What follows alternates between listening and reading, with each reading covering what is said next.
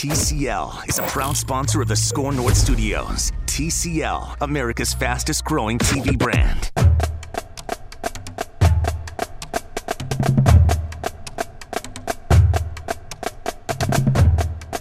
You have found another edition of the Score North Gophers show. Thank you so much for doing so. I am Ross Brendel at Brendel Ross on Twitter, joined today by Mr. Daniel House at Daniel House NFL on Twitter. Daniel, great to see you. It's been just a few weeks since we put a bow tie on Gopher basketball, and today we're primarily going to spend some time on Gopher football. Should be fun. It's good to see you, my man, as you hide on the other side of a monitor, so I can see 85% of you. We'll go with that. We don't have face-to-face interaction on the Gopher show here. You know what, though? With the tension between you and I, that might be a good thing. You know, we don't want to come to blows during a show. So it's good to see you, or at least what I can, regardless. So thank you for being here. We're going to call this the Spring Game edition as we break down the spring game which took place this past weekend between the Minnesota Golden Gophers and the Minnesota Golden Gophers. Final score 38-20 as Maroon defeats Gold, which matters to the players, doesn't really matter to the rest of us, if I am allowed to say that. Daniel, I was not there in person. I could not make it, and I may have been pushed away at the door anyways because it was moved from outside to inside at Athletes Village. But overall, I was able to watch the game. I watched it on Big Ten Network a few hours after it aired. I had other responsibilities that day. My overall impressions, pretty good stuff. I thought the quarterback play was on par with what we saw last year. At times, I thought it looked really good. And when I say quarterback play, I mean Annexstad and Morgan. I know we had some other guys, but I'm primarily focusing on the ones that we believe will have the most impact on games this season. I thought they at times played really well. Both threw an interception, but both also threw some passes into some very tight windows. And I know we'll touch on the receivers, but I continue to be impressed by their play. And mainly the big three with Tyler Johnson, Rashad Bateman, and Ottman Bell. It just seems like the steps that need to be taken, Daniel, to go from maybe being a 6-6 or 7-6 if you count the bowl victory. The steps that need to be taken to maybe go to that next level. When I say next level, I don't necessarily mean 10-2. I just mean winning a few more games, maybe going 7-5, 8-4. It seems like those steps are being taken not only offensively, but on the defensive side of the ball, where I feel like, albeit a spring game against your own team, I feel like we're seeing pieces that the pass rush is going to be better. I also feel like the secondary is going to be better. So a lot to break down, a lot to get to. I'll start with your initial thoughts on the game based off of anything that I just said, or if you have other things you want to add. Well, first with the quarterbacks, you really got a chance to see the strengths and weaknesses of both Zach Annexstad and Tanner Morgan. For me, Morgan did a phenomenal job in the red zone. He had two really well-placed balls, the one to Brevin Spanford in the red zone, just gave him a chance to go up and get the ball and adjust. Spanford will be a weapon this year. He's someone to watch as a potential breakout candidate. With this receiver group, Ross, you look at what you have coming back at that position. There hasn't been depth at the wide receiver group since I can't recall in my time watching Gopher football of a group that from top to bottom has as much depth as it does. You look at Tyler Johnson, who is just on another level right now.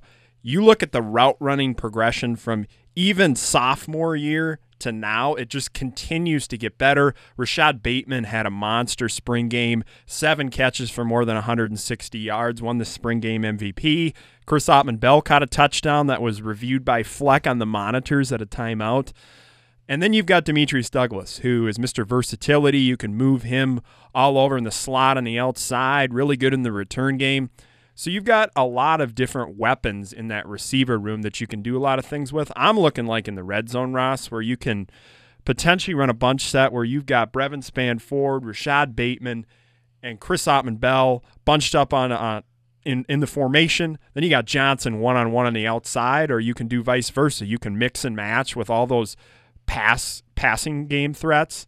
That's a huge weapon for the quarterbacks. Well, and Daniel, I think it's the versatility of what those guys do. They almost all excel in many different ways as a receiving core. They complement each other well, but they can also all individually do so many things. I want to touch on everybody, but there was one part in the game, Daniel, and I think this happened oftentimes last year in the regular season, whether you were watching at the games or whether you were on TV, no matter what, I think you'd see a couple times during the game a throw would be made and you'd cringe a little bit, right? In that split second, you'd go, oh, why is that throw being made? Oh, what a catch.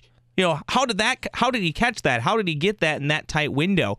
I saw it again on Saturday, twice with Tyler Johnson, where the ball goes literally right between two defenders, the cornerback and the safety, and he just, when I say alligator arms, I don't mean it in the sense of, oh, he dropped it. He just has a way of cradling his hand so close to the body and bringing the football in that I don't know if I've ever seen a Gopher wide receiver be able to do that. They've had good wide receivers come through here. Obviously, Eric Decker, Ron Johnson, and many others. But Tyler Johnson, I don't want to undersell how impressive what he's doing on the field that we're seeing. And I think at some point, Daniel, well, not some point, it'll be after next season, I think he's going to be rewarded by being on an NFL roster. If you got hands like that and can make plays like that in the Big Ten, that bodes well for you. But more immediately for this Gopher football team, I think it just bodes well for this upcoming season, having that. And I don't ever want to wish injury upon anybody, Daniel,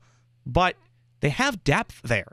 It's not just like it's one guy, and if he gets injured, we might be in a little bit of trouble. There's a lot of guys who had a lot of experience last year, and you can poke fun at PJ Fleck if you want to, and even I have, for always talking about being the youngest team in America. But at some point, that does have advantages, and where that has advantages, Daniel, in my eyes, is gaining all that experience, creating depth, and now you have it for not if injuries happen. In my opinion, if it's not at the receiver spot, it's at other spots. It's when injuries happen. Look at this team in the past. It seems to be not just them. I don't want to make it just a Gopher deal. It happens all across college football on Saturdays, but injuries are going to happen, and the fact that they've been able to build up some depth, not just at wide receiver, but other positions, I think is a really good thing for this team going forward. Well, you look at the receivers, you touched on a little bit, but Johnson's just the complete package, the hands, the route running. That's where you've noticed the biggest growth from him under Matt Simon. He kind of took all of that raw, natural athletic ability, really the leaping ability. That was the thing that you noticed the most with Tyler Johnson athletically. He's not going to blow you away with the burner speed, but he's a technical master. He's really gotten down the technique of coming in and out of breaks smooth and the right angles and making plays on the ball after that. He's just a very tough matchup, and you said it. The receiver room has a lot of depth right now. Those four guys that I mentioned earlier, plus you've got some younger guys developing in the background. You've got Mike Brown-Stevens, who could emerge eventually as a lethal weapon for the offense. Nnamdi Adeyemi, a lot of people forget about him. Alabama was in contention to land him, Baylor as well. He provides some length to that wide receiver room. They don't really have that outside of the tight ends, so watch for him when he comes in as a potential guy to add another element to the offense. So yeah, the depth overall, not just at the receiver spot, but across the board. You look at the Gophers right now in terms of returning talent. So Bill Conley did a really great piece on this, looking at how teams developed depth on their rosters and what they look like from a returning talent standpoint heading into this season. So a lot of factors are taken into this. S&P Plus, which is an analytics system that kind of looks at efficiency and different metrics, he's kind of put a lot of different data points into this, and he determined that the Gophers are ranked 10th nationally based upon this formula. You break it down even more, they're 4th nationally in returning offensive production, so 90% of their offense is back next season. And they're 61st on defense with 78% returning. So defensively, they have a little bit more of a blend of veterans and young players. But overall, 10th in returning talent, which that's huge. Returning players and having that continuity, familiarity with the system. You see it with the quarterbacks, particularly. I'm watching Annexstad and Morgan not make those little mistakes that they did last year, going through the progressions, knowing their reads, getting the ball to the right spot. Annexstad provides a little bit more of a vertical threat in the offense and stretches the field in a different way. He's willing to take more chances, throw tight window passes, but yet Morgan does some great things too. He's got command of the offense. He's really good in the red zone. He places the ball well. You just aren't going to get that vertical arm strength that you get with Annexstad to stretch the field. Right now, Zach is probably ahead in the race just because of what he can do, the upside. He's added more weight. I think he throws better mechanically. He's got more arm strength than he did last year. He's built up that component. This team offensively is going to be exciting to watch because we haven't even talked about the running backs yet. You got Mo, you've got Shannon, you've got Rodney. How do you divide those carries up? That's a good place to have depth at. So a blossoming offensive line, some tight ends that have really improved. Offense is looking up for the Gophers in the next few seasons. So Coach Fleck said that nothing is going to be decided, and then I believe he, after the game, said nothing really was decided in the quarterback race. Should that be something that worries Gopher fans? The coach had basically said, look, throughout the year, we're going to need both of them. In the past, he's mentioned his desire to have one quarterback and just stick with them. That's what he did last year. Two ended up playing, but his hand was forced by injuries to Zach Annexstad. That's where Morgan came into play. Are we setting up next year for maybe a reversal of that, Daniel, where during some games we're going to see both of them? Is it possible that in some red zone situations we would see Tanner Morgan, where maybe for good chunks of the drive it might have been Zach Annexstad, or is that going to be avoided? I look at it and think, I want to get to the point where we know it's one guy. But I also find it, you mentioned that, and this is not the first time you've said that, and I've heard other people mention this, you think Annexstad, to steal a golf term at this point, might be the leader in the clubhouse as we all have post-Masters fever. I find that to be a little bit odd because you look at, again, it was a really nice win over Wisconsin and a bowl victory in the Quick Lane Bowl over Georgia Tech. But you look at what the team did offensively as far as numbers and win totals with Tanner Morgan versus Zach Annexstad, it seemed like the team maybe rallied around him a little bit more, Morgan instead of Annexstad. But then I will admit it's just possible that the team grew as a team, and maybe it didn't really matter who the quarterback was at that point. It was just the sum of the parts coming together. So that was a very long-winded question. My general question, Daniel, to circle back, is it a worry that we don't know who the quarterback is on a team, to your point, seems to have plenty of talent on the offensive side, but does it really matter if we don't know who the quarterback is? Honestly, I feel like there's a lot of clarity at quarterback, and Annexstad, from a standpoint of maximizing the system that they're going to run, he's got the arm and the whole package to really execute what Kirk Sherrock and that offense is looking to do, that vertical component that you have to have. You look at the RPOs that they ran last year, the run-pass option looks, they have receivers to get the separation, and if you have a quarterback that can make those tight window throws like Zach, he's willing to take chances. He's pretty accurate. That's going to burn him occasionally, but like you said with Tanner Morgan, he had really solid command of the team. He's a phenomenal leader. He kind of reminds me a lot of Case Keenum in a way.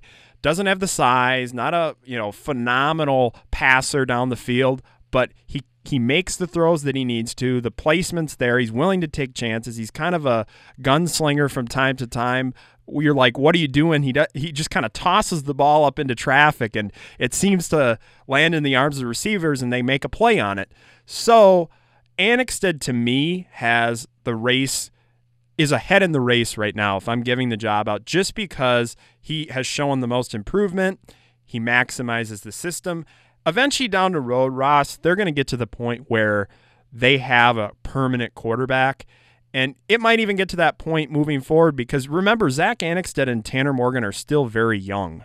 This is going to be their second year really playing extended action. I see one of them separating themselves, and it's probably Zach. But get ready for 2021. This Athan Kaliakmanis from Illinois, the two brothers that they got, he has the chance to be a program-changing quarterback, 4-star QB they landed in Illinois. This team, Daniel, is going to test us over the next few years just with our linguistics and getting names correctly. There are a lot of long and fun names to pronounce on this team. I'm sure, are you going home each night and practicing them?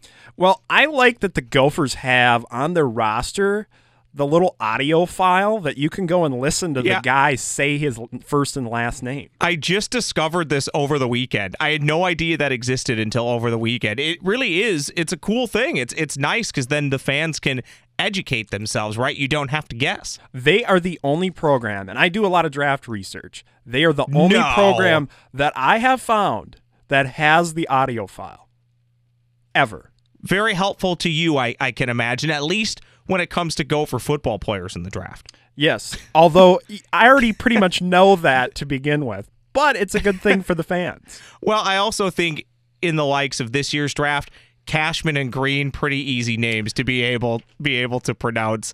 I do want to spend time here. This is the Gophers show. Daniel House at Daniel House NFL joins us today. I'm Ross Brendel at Brendel Ross on Twitter. I think we need to spend some time on the defense after the spring game and just the defense as a whole.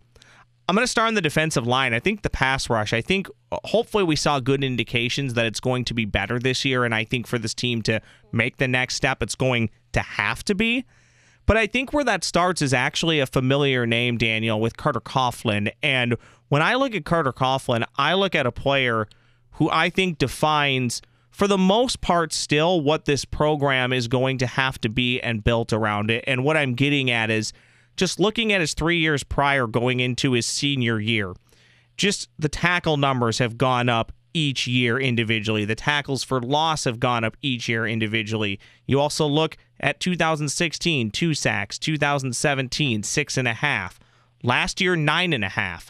It feels like he's sitting on a big senior year and hopefully 10-plus sacks, which should help take the pressure off the rest of the defensive line. I think we're seeing an infusion of some good young talent to complement that. And then in theory, Daniel, that should trickle down to the back seven of the defense. I'm very intrigued by this defense and them continuing to take steps and positive steps forward that we saw under Mr. Rossi when he took over halfway into the season last year. Well, the big thing for me with Carter Coughlin is how is he used?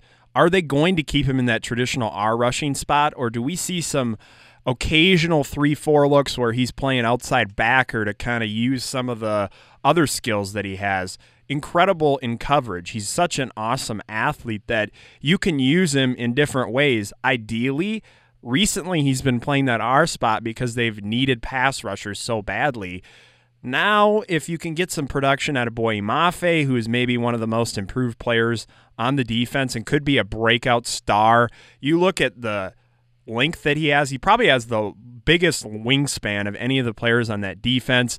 Just the pure athleticism, and you've watched him improve technically. You've got Asezi Otomowayo, another guy that came in just raw, needed to add more strength. He's done that. He's got all of the traits that you're looking for in a prototype pass rusher. So can they move those pieces around and do some creative things? They showed wrinkles last year where they did some double A gap blitzing. They've got Kamal Martin to work with, a guy who possesses a lot of length and different traits that you can use with sub packages, and maybe they come out in a lot of different looks this year. I'm anticipating that. Defensively, we're going to see a lot of creativity, which is a testament to having people like Carter Coughlin and emerging young pass rushers. For me, the pass rush is the key. Last year, they're 94th in total sacks. They had 23 sacks. Carter Coughlin had 9.5 of those. So almost half of the total pass rushing output came from Coughlin. You've got to start getting some production from other players. If they can do that, they're going to get more one-on-one matchups. For me, inside is pretty important. They have added some pieces there. Micah Treadway, a transfer from Notre Dame, had a great spring. Keontae Shad maybe is someone that can step in and contribute. They really need that interior of the defensive line to step up and be stout inside so that they can continue to get better matchups on the outside for some of the pass rushers they have like Coughlin. But how do they use them? That's going to be the fascinating aspect of this year. What did you take away from the secondary in person on Saturday? There is a good chunk of new names and guys who are going to be asked to contribute. What did you see and what did you like? I know the general consensus is from the program and from outsiders. People definitely think they're going to be better there. It was really tough for me to gauge just watching on TV, and again, for the second straight year, not making it down to any of the practices, so my apologies on that. But without seeing any of these guys up close, it's really tough for me to gauge. What did you see and what did you like? Well, the secondary returned some talent there. Terrell Smith last year was kind of thrust into the fire as a true freshman, and I had a lot of draft analysts send me messages. They were watching Carter Coughlin and Blake Cashman. They're like, Daniel, who is this Terrell Smith kid? I'm like, he's a true freshman. There's like no way this kid's a true freshman. He needed to continue improving his body type. You look at last year, he didn't have a lot of strength, so improving against those physical wide receivers in the Big Ten and maybe being able to play more press coverage. Last year they did drop back and, kind of play a lot of off coverage, and they played zone to help out a lot. But they also added Calvin Clemens, a JUCO transfer that possesses a lot of interesting traits as a cornerback, a lot of length and power, strength. He's really raw overall. He's got to get the technical components of the game down. So how do they structure that? Does Coney Durr potentially start opposite Terrell Smith with Chris Williamson in the slot and kind of playing that money package when they go into sub package looks? To me, that's probably how it goes to begin with until Calvin Clemens is ready to play. But Coney Durr is probably one of the best tackling defensive backs on the team. That's where they had to get better, was in the open field tackling. Last year, the scheme didn't help through the first half of the year, making these guys have to tackle in space in incredibly difficult situations, but they did have to fundamentally get better tackling, and that's something I noticed they focused a lot on in practice, and it showed up in the game. The tackling in the open field is something that was a lot better. One thing you don't really get to gauge all that much in spring games, and every team does them differently. Some teams don't even do extra points or field goals, or they limit them. There's not a lot of kickoffs or kickoff returns. The special teams game is very different in spring games all across the country. The Gopher football spring game, no different. One thing I live by, Daniel, albeit there are ones that are better at it than others, is to never trust a kicker. The Gophers have really tested that theory, though, in my lifetime. Gopher kickers that I can remember, mid-90s on. You're talking about Adam Bailey, Dan Nystrom, Reese Lloyd, Ryan Santoso. By and large, when you ask these guys to make a kick, and even a big kick, more often than not, it goes through. However, I will say this. I don't know anything about who is or isn't putting the ball through the uprights next year for the Gopher football team, and that terrifies me, Daniel, especially if you're on the road in a big Big Ten game against a really good opponent, and maybe you have a chance to steal a game, or maybe you're just going to win a program-defining game, but you trail by 1 or 2 and you need a kid just to make a 37-yard field goal, or heck, even make an extra point to force overtime. I'm terrified until I see it from who's ever kicking that's going to happen with regularity. I don't know anything about any of these guys, so can you put this at ease and maybe tell me who is available and who might actually have these responsibilities to help me sleep at night on Saturdays during the fall? Well, Ross, I'm sorry, but the kicking game is one of my concerns heading into the season. It's an unanswered question. They are bringing in a grad transfer kicker from UConn, Michael Tarbett.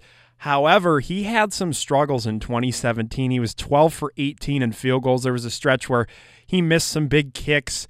And he was able to hit some long bombs in the 50 to 53 range, so he has a pretty good leg. He bounced back a little bit in 2018, but didn't have a high kick volume. He only had 8 kicks in 2018, so he's someone that will have to come in and try to help. They have Michael Lance, a kicker they really coveted from Georgia. He is someone that could potentially steal that job right away.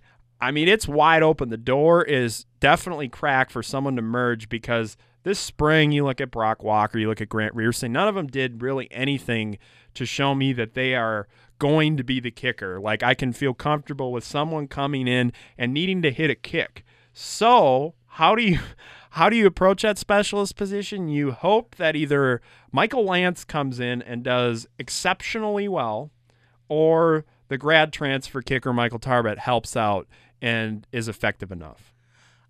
Before we move on, point of clarification, Emmett Carpenter definitely fell into that category too. I don't want to leave him off there. Michael Lance, okay, so let's say it is him. Let's say it happens to be him. Was he not?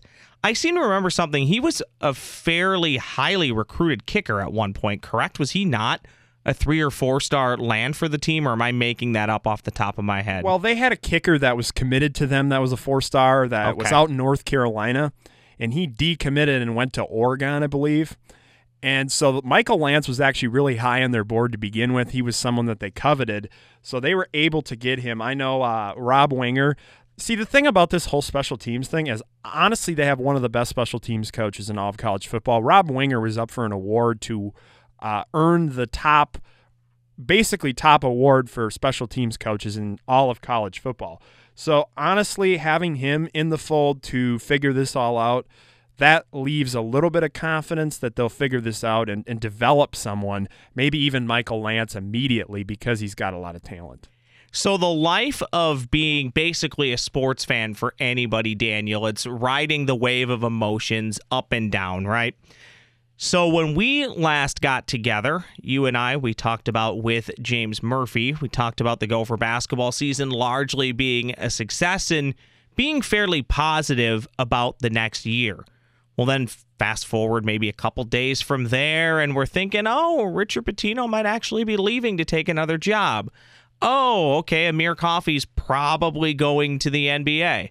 Well, now we know more than likely Richard Pitino will be back next year, but it also seems like more than likely Amir Coffey won't be back next year. And since you're here, I know we primarily talked about spring game, but I do want to pick your brain a little bit just on that situation right there. And if Amir Coffey isn't back, and neither you nor I expect him to be back next year, how does that change things for the Gopher basketball team? I know for me it changes. This, perhaps it should have been on my radar, apparently was on other people's radar. I never thought of this being a scenario. If he's not on this team next year, I'm not so sure I believe that this is an NCAA tournament team. That roster, you have to replace Amir Coffey and Jordan Murphy. And that was my concern when I sat here that one day. I'm going, I don't know. Coffey might declare. He looked like an NBA prospect those last 10 games. Can he maybe earn a G League opportunity and take that and hopefully have a chance to elevate up? Maybe that's more beneficial to him and his long-term plan. So you suddenly look at this roster and you go, okay, Marcus Carr, going to be eligible, Jelly transferred, so he's going to be thrust into the fire. You're relying upon Peyton Willis, transfer they got from Vandy that sat out last season. Then you're looking into the post, and you've got a raw Jarvis Amersa.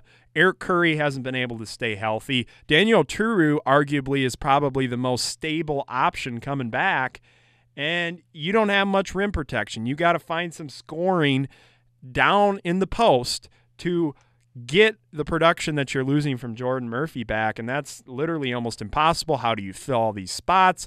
Only guy they have committed is Trey Williams. Only guys they have committed is Trey Williams and Sam Freeman from Texas, a rim protector. So Richard Pitino has some roster spots to fill in a hurry. Yeah, and what worries me, Daniel, and you can probably touch on this, I can't think of anybody currently on that roster, and maybe Carr can settle into this. Maybe it's another name that you mentioned. But let's say there's 5-10 seconds left in the shot clock and the play's breaking down. I'm not convinced there's one guy on that roster you can get the ball to that can create their own shot. And oftentimes that can win you and lose you some games. Is there a guy who's going to be able to do that for them, or is it going to have to all be just based on quality execution and not letting plays fall apart? Because I'm not convinced they have what you had talked about in Amir Coffey, who could just slash to the hoop and create a bucket. You know how much I love Gabe Kelcher, but I think so much of what makes Gabe Kelcher great is that people can set his offense up for him. And that's not a knock on him, but the goal should be to get him the ball on the perimeter and let him drain those threes. I don't know if he can create that for himself. You want to set up plays for a guy like Gabe Kelcher. You want him coming off of screens and hitting shots. You're right. Marcus Carr is probably the one guy that you're going to be asking, okay, you need to be able to create your own shot. You've got to be able to take guys off the dribble and be able to hit some tough looks in order to get that offense going. At least they'll have a point guard this year. At least that is going to be – Amir Coffey was playing out of position all year. They will have a natural point guard, but now you lose Amir Coffey, the guy that can attack off the wing. So you're looking at that position, and you're like, all right, is Trey Williams going to be able to step in and be that guy that they really, really, really need? Peyton Willis is the name to keep an eye on. I've heard a lot of good things about him, his work ethic.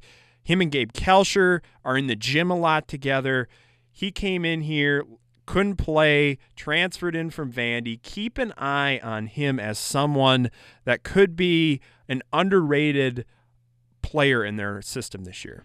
Daniel, that is all I have for you. I think that is a good place to leave it, but I'm going to drop in one thing here, and I know I'm going to take a little bit of heat for it, so I apologize in advance to those who are going to be upset, but a congratulations is in order to the University of Minnesota Duluth Bulldogs for completing back-to-back, winning their second straight national championship in men's hockey, also their third Frozen Four in a row, third title game in a row.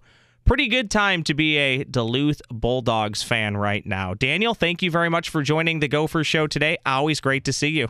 Hey, thanks for having me on. That is Daniel House at Daniel House NFL on Twitter. I am Ross Brendel at Brendel Ross on Twitter. And that is the Gophers show. We will talk again soon.